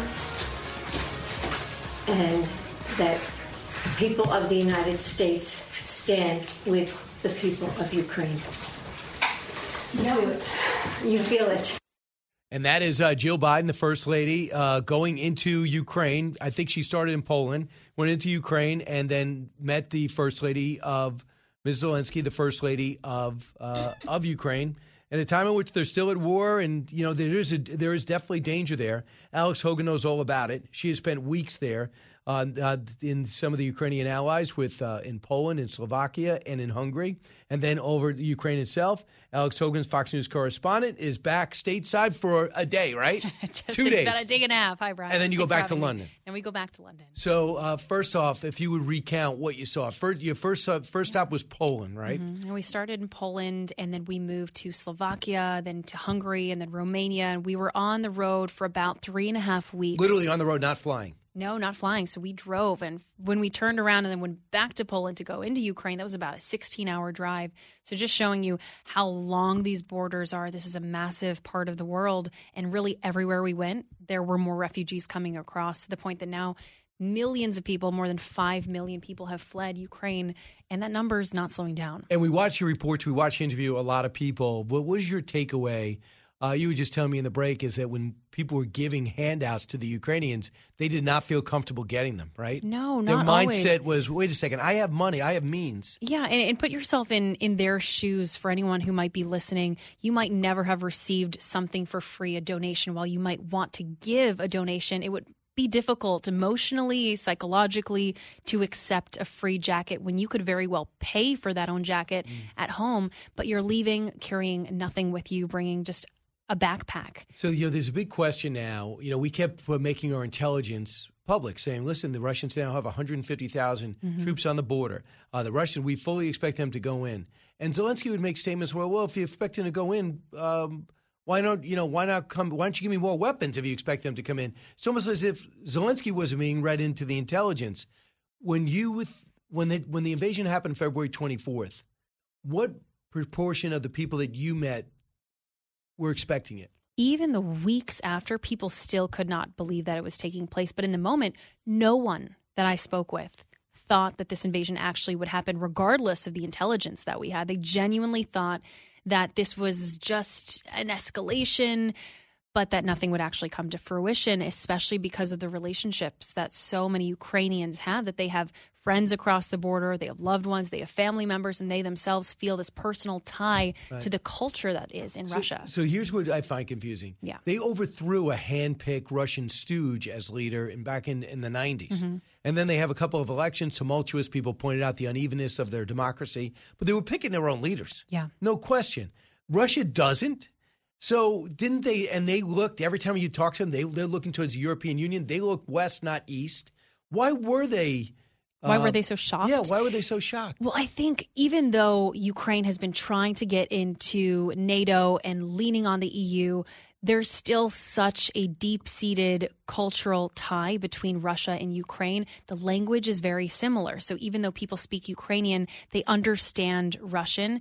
And there's just a lot of similarities in the way people act, in the kinds of food that they eat, and that says so much about someone's personal identity. So they said in a lot of conversations that came up that they felt that they would have been less surprised and less offended if it had been another country invading them. But the fact that it was Russia, they felt like Russia was their quote-unquote brothers, so to speak. So you said there's 5.8 million people that have left the country or just displaced from their town? So 5.8 million people have left the country. In the country itself, 7.7 million people are homeless at this point, and 13 million people are currently living in a city that's either been surrounded or there's not enough food and resources. So that's almost 2/3 of the entire country's population disrupted or out of their home. And now their leave is relatively okay. You said they get bombed once a week. Kyiv is starting to rebuild, they say already. Are people heading back? They are. So when I was there, we left about a couple weeks ago. People were starting to head back, especially for people who had been gone for a couple months now. There's no supplies. There's no supplies. So it's this risk. Do I continue to live somewhere else where I don't speak the language? I don't have any way of supporting myself because I can't get a job very easily unless you're lucky and you happen to have the resources. But they're deciding to head back because it's safer than it was. And everything feels relative for them. So people have become used to living in a city where they're hearing sirens multiple times a day, which is something that's unfathomable for most people here. And when people saw you and they found out you were American, was that a good thing or a bad thing? So we didn't have a lot of negativity. If anything, people just wanted to tell their story. They just wanted people around the world, especially here in the U.S., they wanted people to understand how much their lives had changed just in a matter of 10 weeks. Wow. Yeah. I want you to hear, so how's this going to end is the bigger question. Yeah. And you hear about the war grinding on, and we watch cities being leveled, but it looks like the Russians also don't have a infinite amount of arms, weapons, and people, right? So here's what Lindsey Graham said. This is the moment that we should double down. Cut 28. So you're saying that that's how this ends, that Putin is removed?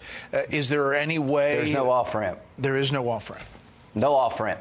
So let me tell you why there's no off-ramp. The Ukrainians are not going to give the east to Putin to stop the war. They're going to fight for every inch of their territory. If we push the Ukrainians to give up half the country, then Putin wins. If we back off prosecuting Putin as a war criminal, all the laws on the books become a joke. If we don't get this right, China will certainly invade Taiwan.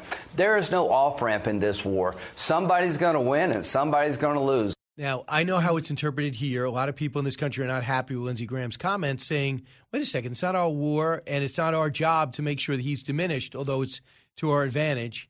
How does a statement like that resonate in Eastern Europe? I think there's so much skepticism when people in Ukraine hear political leaders in other parts of the world talking about what's taking place on their territory, in their backyard, in their homes. They sometimes see them as empty words. They don't actually believe in any of it from the conversations I've had with people because they're living this. They're fleeing their homes. So as much as they'd hope to believe that there could be the political backing of world leaders, for the most part, the conversations I've had with people, they just genuinely don't believe that help is coming until they see it with their own eyes. So interesting, too, because I understand Ukraine, like us, very polarized. Yeah. Like Klitschko's don't really talk to Zelensky. He's an enemy. And Poroshenko, who Zelensky beat handily in an election, they're in separate parts of the country. They're not appearing together. They're not going at each other. But internally, there's legitimate rivalries in Ukraine. There is, but I will say there is such a support around Ukrainian President Volodymyr Zelensky. Pretty much everyone I talked with He said earned it to me. That he was a sense of pride for them, that if they felt confused or they felt fearful, that he was an image of courage for people, especially given the fact that he stayed, his family stayed. He didn't see his wife for about a month because he wanted to make sure that his family was safe. And that was a sign of courage for people who were also choosing to leave their families. How many weeks were you there? About 6.5. Alex Hogan was here right when they was at the war, in the war zone, from almost for February 24th, really? Got there beginning of March. Yeah, beginning of March. We left about 2 weeks ago. Yeah, it's incredible. And you've seen her all over television. You've seen her great work. And you're so composed under pressure. And you see this human anguish. And what you did is just fantastic. Thank you. And now you got to go back to London tomorrow. Going back to London. So Zelensky did a brilliant move. And I think they'll look back and they'll say there's only very few people that can do it because he's got that showmanship in him. I'm going to address all the parliaments. I'm going to address the Ukrainian people. I'm going to address the world and show them I'm not going anywhere. And I contrast it with, maybe he didn't, with what we just saw with Ghani. So there's an invasion there. The Taliban are on the march. Don't worry, they got plenty of arms and they're going to fight for a while and this thing's going to last. Ghani left on the first chopper out. And then they offer him a ride out in 48 hours. And the reason why I know it's true is because our intelligence is honest. They said 72 hours, Kyiv will fall. So they want to make sure this guy didn't die. And he's like, I'm not going anywhere. Yeah, he's not leaving. I'm wondering how the situation might have been different if he goes, yeah, I'm leaving. Yeah, and I wonder if the exodus might have been much more of people trying to flee as well, where there were a lot of people who were probably these taking holdouts. the capital, put another government in there. Yeah, and people who wanted to stay. And even now, today is the victory day, so to speak, in Russia. And Ukrainian President Volodymyr Zelensky spoke out today saying that he is going to stand by and continue to fight. And I think that continued resilience and those continued comments, speaking every single night to his country, really has shifted the morale within Ukraine. Right. I want you to hear what Dan Hoffman said. As you know, he's a CIA station chief in Moscow for years. He's been everywhere, in Iraq as well. He's our guy. Here's analysis of what he hears from Putin. Cut 29. Vladimir Putin, according to Director CIA Burns over the weekend, he said Putin is going to double down. This is Putin's war. He can't afford to lose it. And sadly, that means that we may be looking at just even more violence and the Russian military raining down more hell on Ukraine's innocent civilians until they decide that it's time to stop. And I would emphasize that the military assistance the United States is providing, and our NATO allies as well, keeping Ukraine in the fight, that's what we need to do in order to stop Russia's war machine. Yeah, so he looks like he's doubling and tripling down because he can't lose. Yeah. I mean, think about, and I know you do, I mean, he had success in Syria. Assad stays in power. He had success, took Crimea, no problem, stayed in Georgia, went invaded, hasn't left yet. Then he takes most of the Donbass region. So I think I'm on a roll. People are afraid of us. I got this great military. Yeah. And now he can't probably wrap his head around the fact that he's losing, and at the very least, his personal profile is diminished and the Russian reputation is destroyed. And there was a lot of fear and anxiety over what could take place on May 9th. And if this would be an escalation even more, if Russia would double down. And thankfully, we haven't seen any of those military moves today. There was the attack on a school. It was a school facility over the weekend in the Luhansk region. And about 60 people are believed to be dead. But that being said, for weeks on end leading up to this May 9th date, there had been so much concern that things would take a shift for the worse. And we haven't seen that so far. So that is a positive sign for people in Ukraine. Because they say one of the moves he has is he could just mobilize the entire country and just go ahead. There's going to be a draft. And they said, OK, now let's break that down. These people have no experience, and their commanders have no experience. So you have to train the trainers to train the people. Exactly. How long is that going to take? And what are you going to do with rookie with people, an army with absolutely no battlefield experience? What's going to happen in the interim? Yeah, there's not enough resources to train everyone. One thing that I thought was interesting in Ukraine, we're seeing this mass exodus of women and children. The men are staying behind to fight, and it is a sense of pride to be able to defend their country after this invasion. But so many people tried to enlist and go fight that they had too many Ukrainian volunteers who were trying to fight. So in places like Lviv on the western side of the country, you'll walk around the streets and you'll see so many men, and I think people might be surprised by that, thinking, well, shouldn't they be off fighting? But they have more than enough soldiers at this point that there's just not enough resources to train them, because everyone who is trained is fighting. Yeah, I mean, it's got to be pride to know that Ukrainian is synonymous with strength and determination.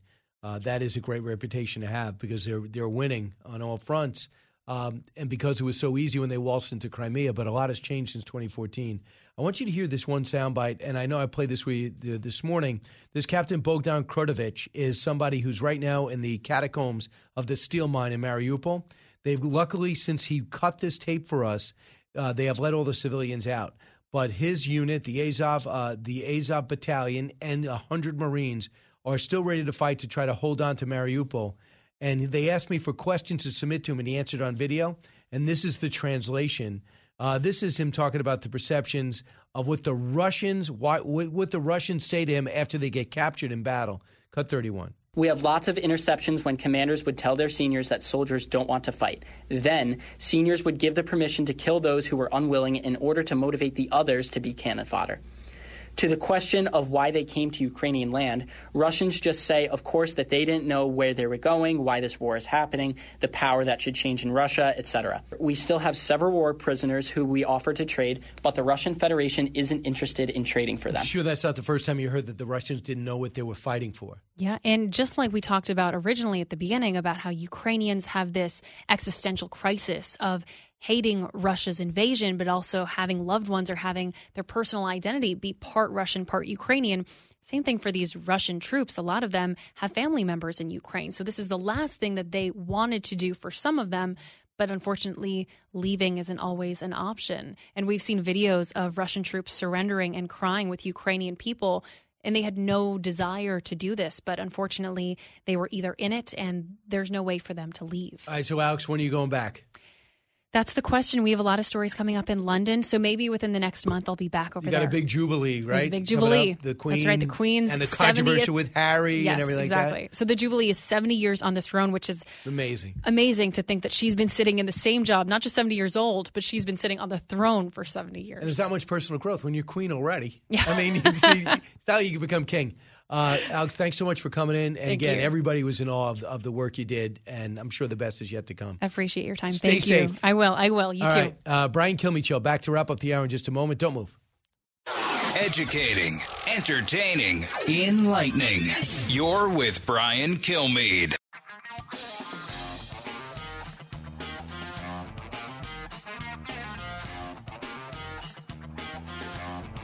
He's so busy, he'll make your head spin. It's Brian Kilmeade. The Rock and Roll Hall of Fame announced that Dolly Parton would be inducted this year, along with Eminem, Lionel Richie, and Carly Simon, which begs the question, what is rock and roll? Qantas has announced plans for a new direct flight from New York to Australia that will take 19 hours. Not to be outdone, Spirit Airlines announced a new flight from New York to Philadelphia that will also take 19 hours. That is true. There's a lot of airlines that are struggling. I hesitate to blame them because a lot of great people work there. But as I looked up I was just so glad I was on Delta this weekend, because as I looked up at the board, that same airline that we know that's been giving us problems before, that has even extra leg room, canceled. Just no explanation. And there was no weather issue. There was some rain in New York, but they could fly in rain. And then I looked up, canceled New York, canceled over the city in Nashville. And that's just crazy. And I've seen some famous people lose their temper because of that, because there's no explanation. They can't get pilots. I don't know what it is. It's the shortage. For example, whoever predicted we'd be out of baby formula? Out, right? Whoever predicted we'd be out of pilots? Out. And, we're hearing stories about airport workers. I will say one thing is good. They're not enforcing that mask mandate anywhere. So I know JFK and LaGuardia and maybe Newark, they're supposed to wear masks. Nobody's saying a word. Well, that's good. But now I feel like now we can say it. Even when we were traveling with the book tour, there were times, we'd be walking around airports when it was still being enforced. Oh. And no one would really say anything. Yeah, nobody would know. Yeah, because no one really owns the airport. No. Right? So, if you're walking by, you're going to a shop, or you're walking up the middle, no one really owns it. But once you got on, they were militant about it. Most of them, yes, they were. Yeah. So listen, we'll have to discuss. Tomorrow I'm going to get you more of this interview we had with this officer in the Ukrainian army who's been under the catacombs of this steel mill for 5 weeks fighting. They said they killed 2,500 Russians. There's about thousands of dead civilians in Mariupol, but they're not going to let up. They said they will die fighting. And he cut the tape. He asked me for questions, so I gave him questions. He answered on video, and they cut the tape on May 6th. So really in the eye of the storm. So look forward to that and some great guests. This is the Brian Kilmeade Show. Keep it here. Don't forget the podcast, BrianKilmeadeShow.com. You go to Spotify or anywhere else and just order it. Listen whenever you want.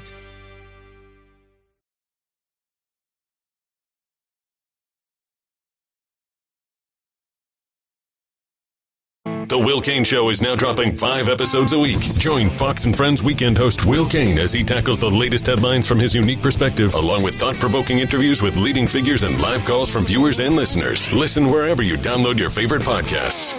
Listen to the show ad-free on Fox News Podcast Plus, on Apple Podcast, Amazon Music with your Prime membership, or subscribe wherever you get your podcasts.